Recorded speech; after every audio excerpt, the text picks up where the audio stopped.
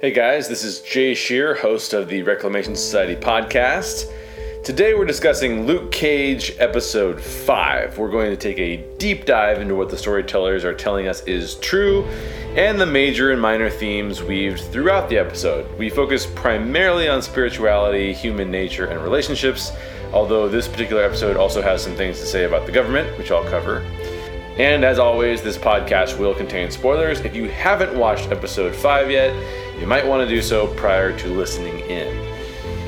I do want to mention this is going to be an extra long episode because we have lots to talk about coming from episode 5 of Luke Cage, so just hang with me there. And before I get started with that, I do want to mention that we'd love for you to support the Reclamation Society. We are a non-profit and all donations are tax deductible. Donations contribute to the production of our stories, these podcasts, and our blog posts. So visit www.reclamationsociety.org/give to become a supporter and keep this going. Okay, I think that's it. I don't have a guest with me today. I haven't had a guest with me on any of the Luke Cage podcasts, but I do love hearing from you guys, and if there's something you'd like to contribute, please shoot me an email at reclamationsociety@gmail.com and I will read it on a future podcast. Also want to let you know that Reclamation Society is now on IMSI, the new social network, and we're creating a community of people who can discuss these podcasts and some of the other stories that we cover all on IMSI. So go over there and follow us if you can. That'd be fantastic. Let's dive into episode 5. First, my subjective thoughts.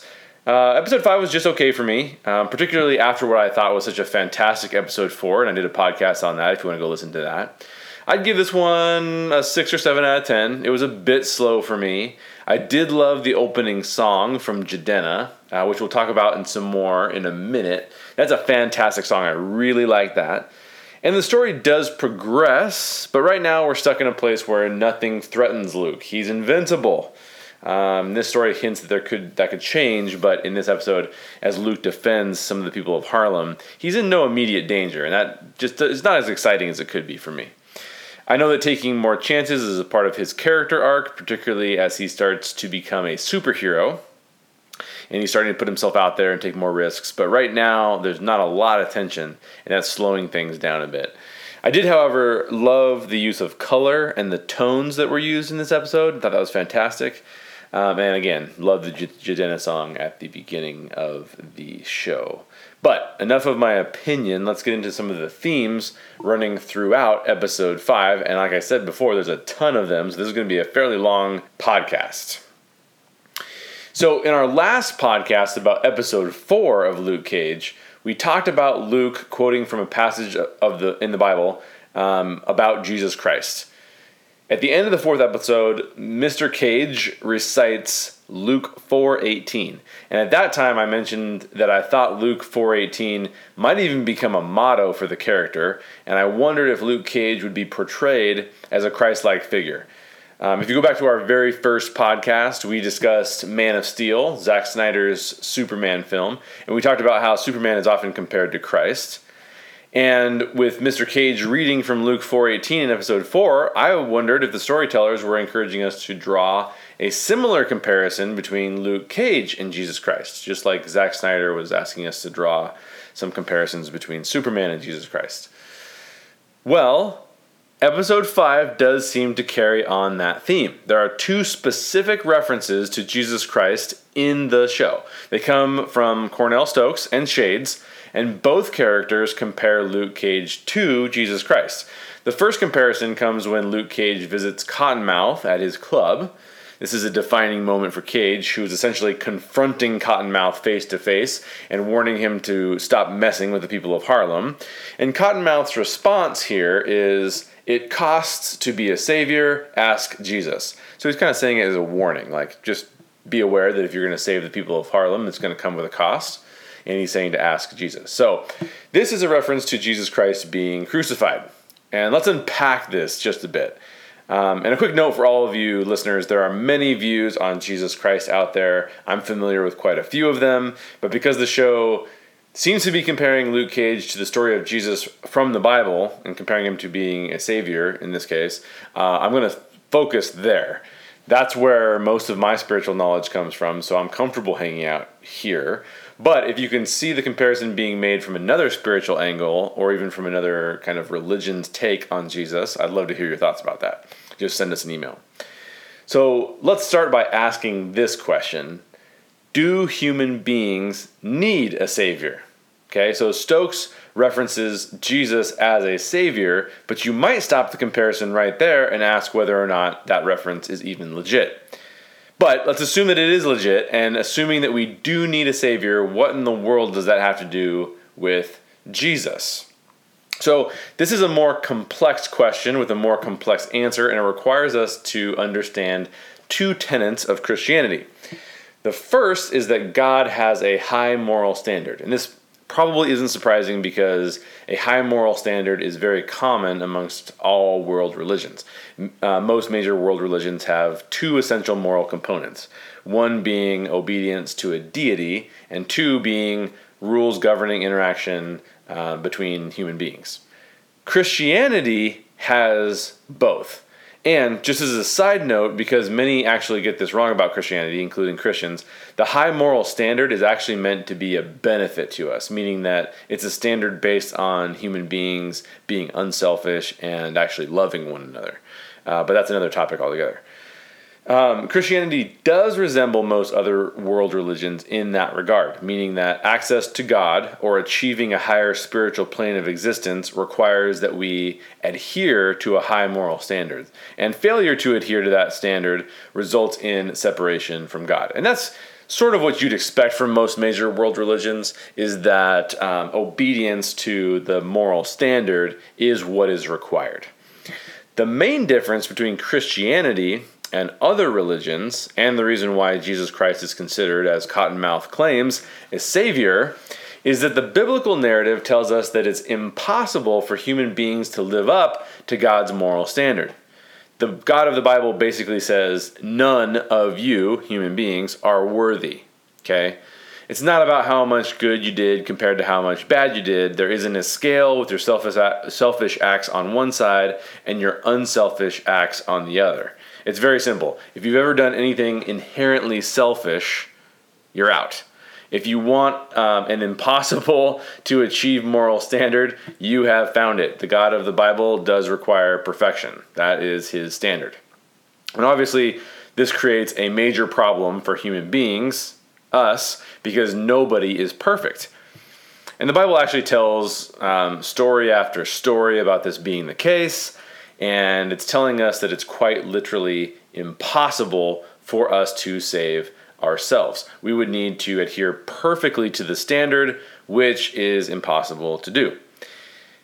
So the Bible establishes this narrative. We need someone to save us. If it's impossible for us to save ourselves, and if God wants to have a relationship with us, that can't happen, right? There's no way for that to happen. If we can't be perfect, but God requires perfection, we're screwed. And so this is the narrative in which we need a savior. And this is also where Jesus Christ enters the story. So Jesus is sent by God to earth to live as a human. For Christ followers, Jesus is both fully God and also fully human. And that's sort of, something you can reflect on a little bit more. But those are the tenets that are going on. It's not like a half and half thing where it's like half God and half human. It's not like, the son of Zeus, Hercules, right? Son of Zeus saying it's half God, half human. No, this is actually God. Jesus is actually fully God, but also fully human. And that's an important part of the narrative from the Bible's perspective. So this is literally God taking on a human body, being subject to all of the human body's conditions, but also being fully God. Now, why is this important? Well, because as I just mentioned, God can only accept perfection. And in the biblical narrative, Jesus is perfect. So Jesus is born to a human woman. He is fully God, fully human, and he is perfect. He doesn't do anything wrong. He lives up to the high moral standard that is demanded by God. Now you can start to see why he might be considered a savior, which we're going to keep unpacking. But if I can't be acceptable to God and you can't be acceptable to God because we're not perfect, well, what are we going to do? Well, Jesus was perfect and therefore was acceptable to God. Now the question is, why do Christians call Jesus a savior? And here's the real kicker. An imperfect person can't be accepted by God. We talked about this a second ago. Therefore, an imperfect person can't have a relationship with God. But a perfect person can. That means that Jesus, being perfect, has been accepted, but you and I are rejected. And you probably see where this is going. If you and I can't achieve the high moral standard demanded by God, we're rejected. How can we possibly be accepted? Well, only if we're allowed to approach God through Jesus Christ. So, here's where Cottonmouth's reference starts to make more sense. Cottonmouth said, "It costs to be a savior. Ask Jesus. What's the penalty for not adhering to God's moral standard? Separation from God even after death. And that's what you get unless you have a savior." And in this story, the Bible story, that savior is Jesus Christ. So human beings are imperfect, deserving of death, and deserving of separation from God because we don't show enough love to one another. But according to the Bible, God attributes all of our sin to Jesus Christ. Instead of God punishing us for our own imperfections and our evil behaviors, if you will, our selfishness, he allows Jesus to be killed on our behalf and therefore can absolve us of all of our selfish, evil behavior through the work of Jesus Christ. So, if that's the case, then Jesus becomes a savior. And this is where Cottonmouth's statement is coming from. Jesus is a savior for humanity, the one person who could restore the broken relationship between God and humans. But as Cottonmouth indicates, it costs to be a savior. And here's the final point to be made as we're unpacking that statement as it relates to a comparison of Luke Cage to Jesus Christ. According to the Christian Bible, the only way for humans to have a relationship with God, because remember, God demands perfection, is for our imperfection, what the Bible would refer to as sin, and that's what Christians refer to as sin, not to count against us, right? So if we have sin counting against us, we're automatically imperfect. Therefore, we need to be perfect somehow. And that is why Jesus Christ is considered a savior, because he took our sins onto himself. And if you read the biblical narrative, which can be read in the four Gospels, Matthew, Mark, Luke, or John, Jesus was killed for our sake. And because he was killed for our sake, we can now have a relationship with God because God doesn't see our unrighteousness. He sees us as perfect because of what Jesus Christ did. We get to swap reputations with Jesus Christ, so to speak. So him being perfect took on all the sin so that we could be made perfect. And if I'm not explaining this well enough for you or complete enough for you, shoot me an email. I'm glad to talk about it again, or we can exchange emails on the topic. But let's dive in a little bit deeper here. So, how does it cost? So it says it costs to be a savior. How does it cost? So God said that he would not accept sin. He wouldn't accept us hurting one another. He doesn't accept us having imperfections and being selfish. And therefore, there had to be a cost associated with that, right? It's sort of like giving somebody a rule to follow, and if you break the rule, there's no consequences. Obviously, there's got to be consequences. Otherwise, why would you have a rule in the first place? So in this case, what cost is greater than losing your life? And that's what basically God says, is that there is a cost of sin. That cost is death, but it's actually worse even than death, because the cost of sin is having God turn his back on you and not have a relationship with you. So not only does Jesus die on our behalf, so he dies for us, taking on our sin, he also has God turn away from him because God can't accept sin. So when Jesus takes all of our sin onto his own shoulders, God rejects him. So let me allow this to sink in just for a second. In order for Jesus Christ to be a savior, and in order for it to cost, as Cottonmouth says, then he had to die and God had to reject him. And the second part there is the real kicker. God had to reject Jesus Christ because when Jesus took on the sin of the world, that made him imperfect, and God cannot accept that. But that was our imperfection that Jesus took on. It was human beings' imperfection that Jesus took on because he was perfect, and that's why it was a sacrifice. That's why it cost something. So he actually had the ability to have a relationship with God, even though we didn't, but he said, I'll take that on and I'll die and I'll have God reject me so that you can. Therefore, it is a sacrifice. Therefore, it costs. And there you have it. That's why Cottonmouth says to ask Jesus about the cost of being a savior. Obviously, there's a lot more depth in the biblical narrative that we could get into, but I'll stop there because I've gone on for quite a bit. But please let me know if I missed something or if you have a comment you'd like to add. And I can always read your email on a future podcast. One more thing before I continue to our next topic. The most important thing I can add to this topic is that Christianity is different from every other religion that I'm aware of because having a relationship with God is not based on the moral standard.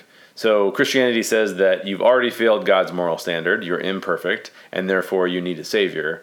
And that's why God sent Jesus to die on the cross so that you could have a relationship with him. The reason I bring that up is because a lot of the time, all you hear, and you even hear this from supposed Christians, is a morality doctrine, meaning that like you must do these things, right? Like you hear that a lot in the Christian circles. You must do this, you must do this, you must do this. And it's not to say that like obviously being a moral person is good, but morality can't save anyone. Because we're all imperfect. So if we're all imperfect, how can we possibly live up to the moral standard? We can't. Therefore, that's why Christians believe that we need Jesus. And that's why Jesus would be our Savior. So there's a little bit of a soapbox there in the last little bit.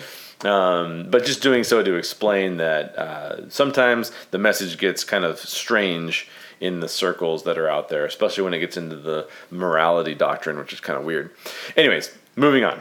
The second statement that compares Luke Cage to Jesus comes from Shades.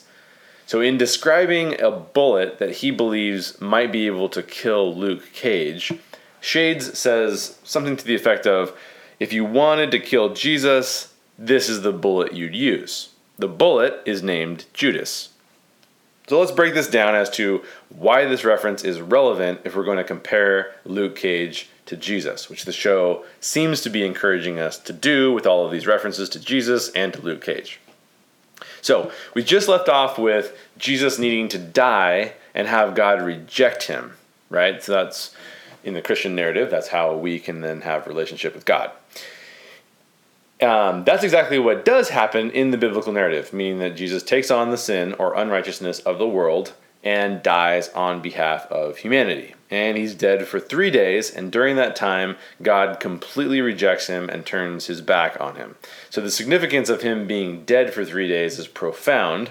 It's honestly not talked about that much when you hear about Christianity. You might watch a movie like The Passion of the Christ, and it's a very violent portrayal of Jesus' death, but it doesn't actually talk about the even more important part of that scenario, in which when Jesus dies, God rejects Jesus and turns his back on Jesus. And that is even much more potent in the spiritual context of what's happening.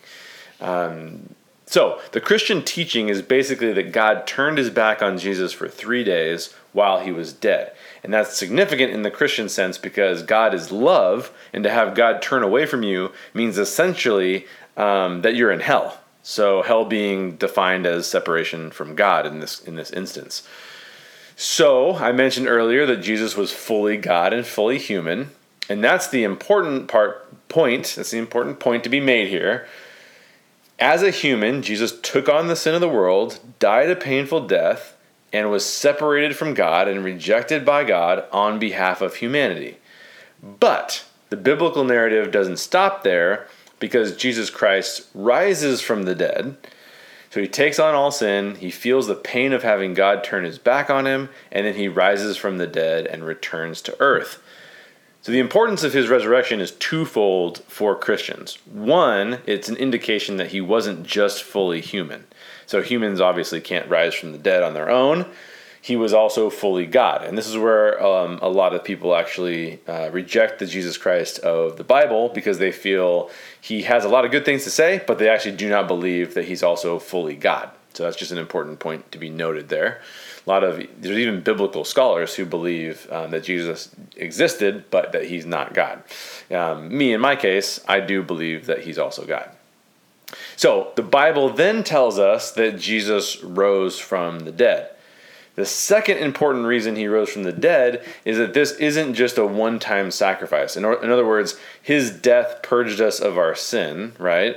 If we choose to follow him. But he doesn't stay dead. If he had stayed dead, that would mean we'd need another sacrifice in the future, but we don't need another sacrifice because he rose from the dead and lives on as a permanent reminder that he was the sacrifice for us and that God did reject him for those 3 days.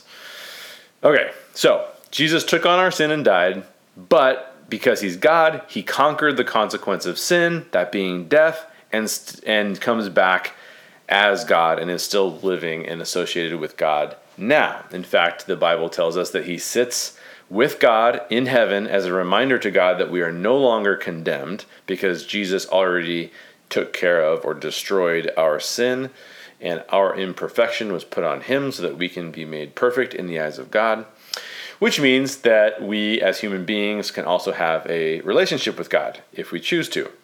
Again, we have free will, so we can choose not to have a relationship with God if we want to. So I don't want to get too far off topic here, though. The point here is that Shade's comment is basically saying that if you shot Jesus with a bullet, the Judas bullet, he would never have been able to rise from the dead. That's how strong the bullet is in his definition. So why is the bullet called Judas? Well, Judas was a follower of Jesus Christ who betrayed Jesus Christ. Judas basically helped the religious leaders of the day who considered Jesus a heretic. He helped them capture Jesus, and that betrayal set up the events that would lead to Jesus' eventual death. Hence the name Judas for the bullet. So what's interesting to me is that Luke Cage is being compared to Jesus in both references.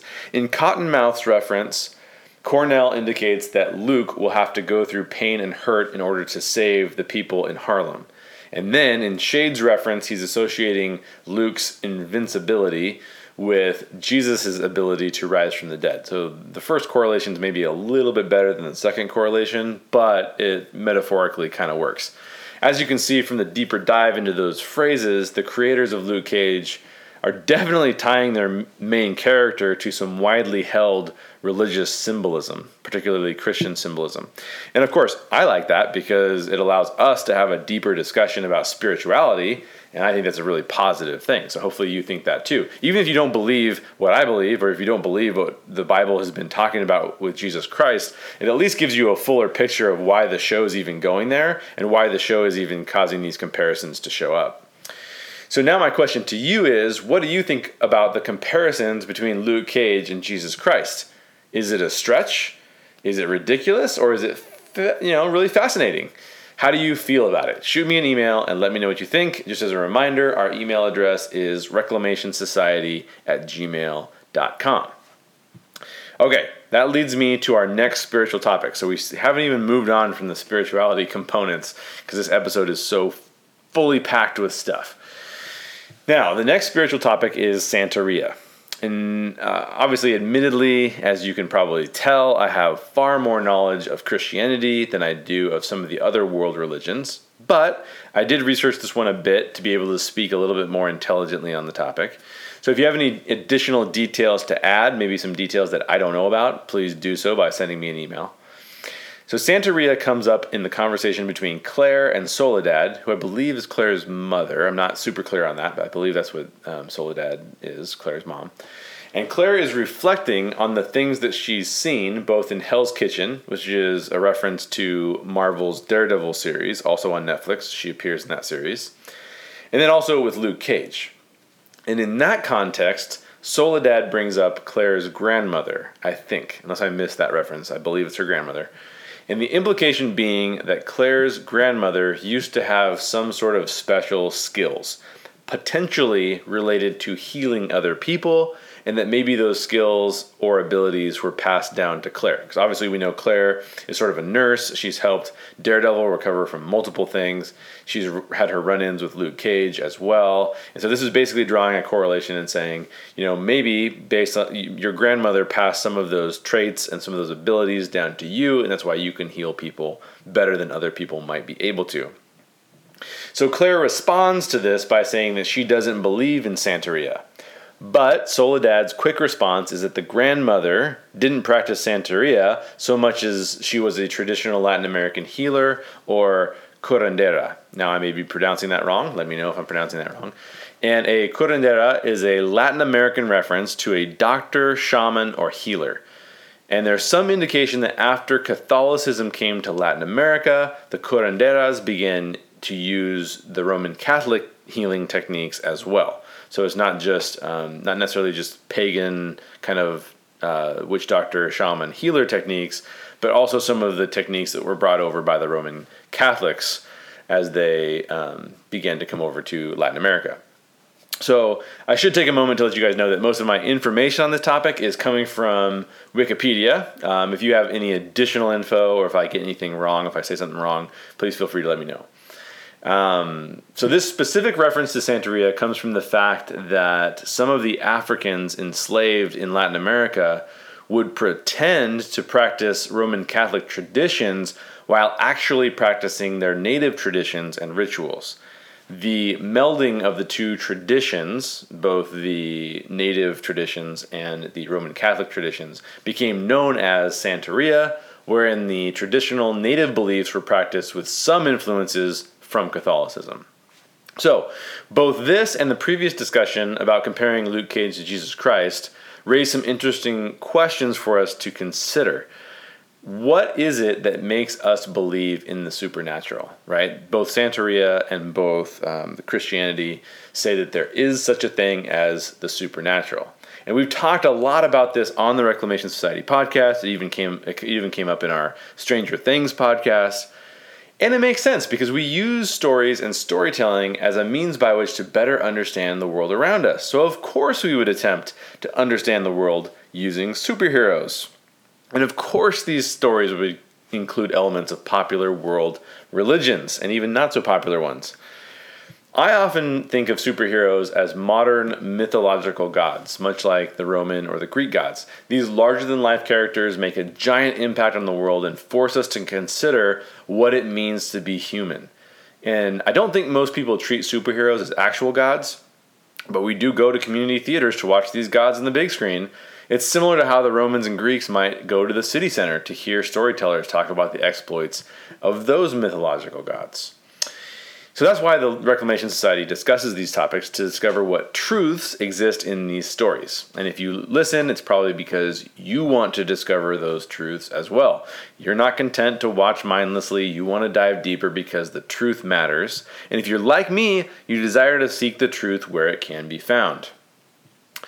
If you have any additional thoughts about either comparing Luke Cage to Jesus Christ, or about Santeria, or even about Roman or Greek mythologies, please share them with us.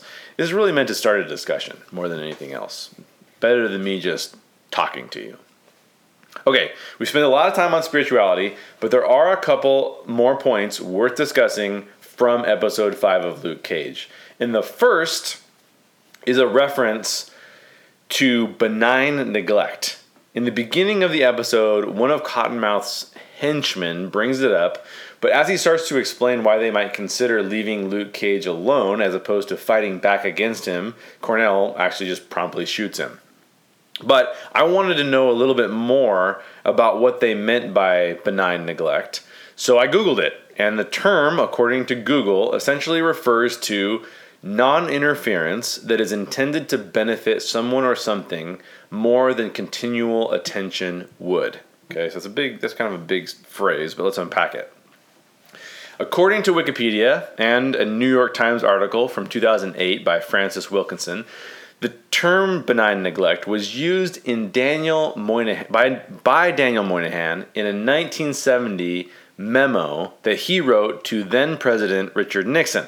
In the memo, Moynihan essentially indicates that perhaps the less that perhaps less effort should be spent on the subject of race in America, basically suggesting that non-interference with race might be more beneficial than fighting for further racial equality.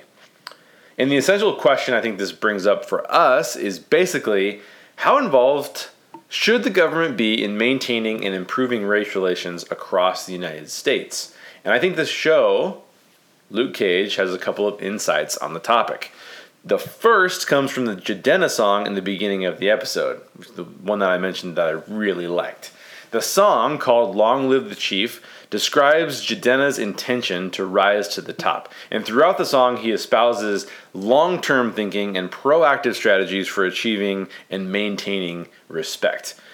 So in relationship to benign neglect, the song feels like an anthem of empowerment, almost as if to say, even if you do nothing, government, I'll work to make this happen on my own. An article on the Federalist website written by Molly Hemingway, it came out in 2015, analyzes the song from that same angle, which she calls self-government. And this point of view on self-reliance as opposed to government involvement is also espoused by Cottonmouth, actually. He wants to change Harlem, and though he's working alongside his cousin Mariah, he's also taking matters into his own hands. And maybe this is a response to what feels like benign neglect, meaning that government, if you're not going to help us out, if you're going to practice benign neglect and let everything run its course, then we're going to step up and we're going to take care of things. It's a little reminiscent for me when I think of the Black Lives Matter movement today, or even when I see police protests on the news. Those are people who are rising up to say our government is failing us, and so we're taking action.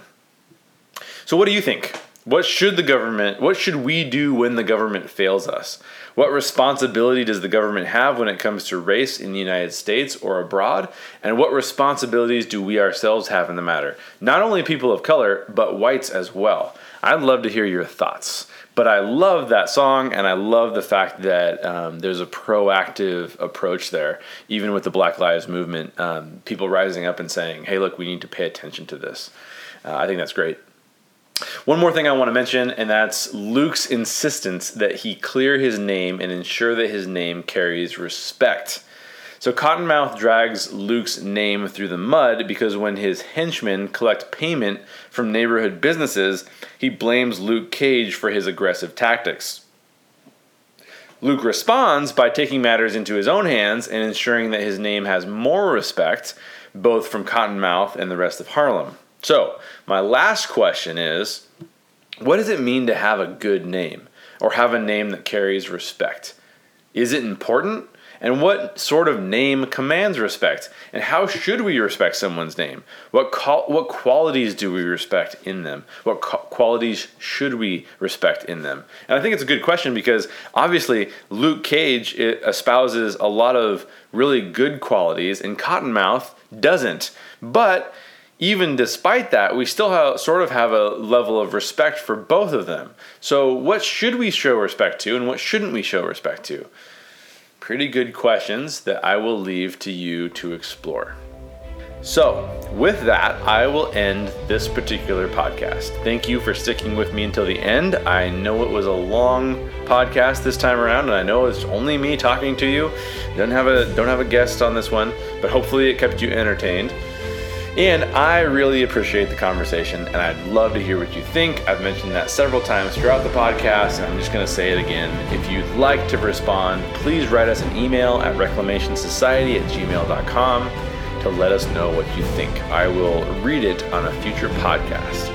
Another way to show us that you care about what we're doing is to review this podcast on iTunes. I'd love to have a review from you, even if it's just a short one. Just cruise over to iTunes, search for Reclamation Society Podcast, and it literally takes only a few seconds to rate our podcast on iTunes. Also, don't forget to subscribe. If this is the first podcast you're listening from the Reclamation Society, please subscribe to future podcasts. We have some really cool upcoming topics. We're going to continue our Luke Cage series. We have our Stranger Things series, the controversial Batman vs. Superman Dawn of Justice, the Ultimate Edition. So please subscribe. We'd love to have you back. We'd love to have you keep listening. And as always, you can follow us on Instagram, Facebook, and Twitter. Last thing I'll say, please consider donating to the Reclamation Society to help us make this podcast and develop some of our own original works as well. We really appreciate it, even if it's just $1 or $2 per month. That's fantastic for us. You can give at www.reclamationsociety.org/give. Thank you for listening. Until next time, question everything in the stories you read, watch, and listen to, and always seek the truth.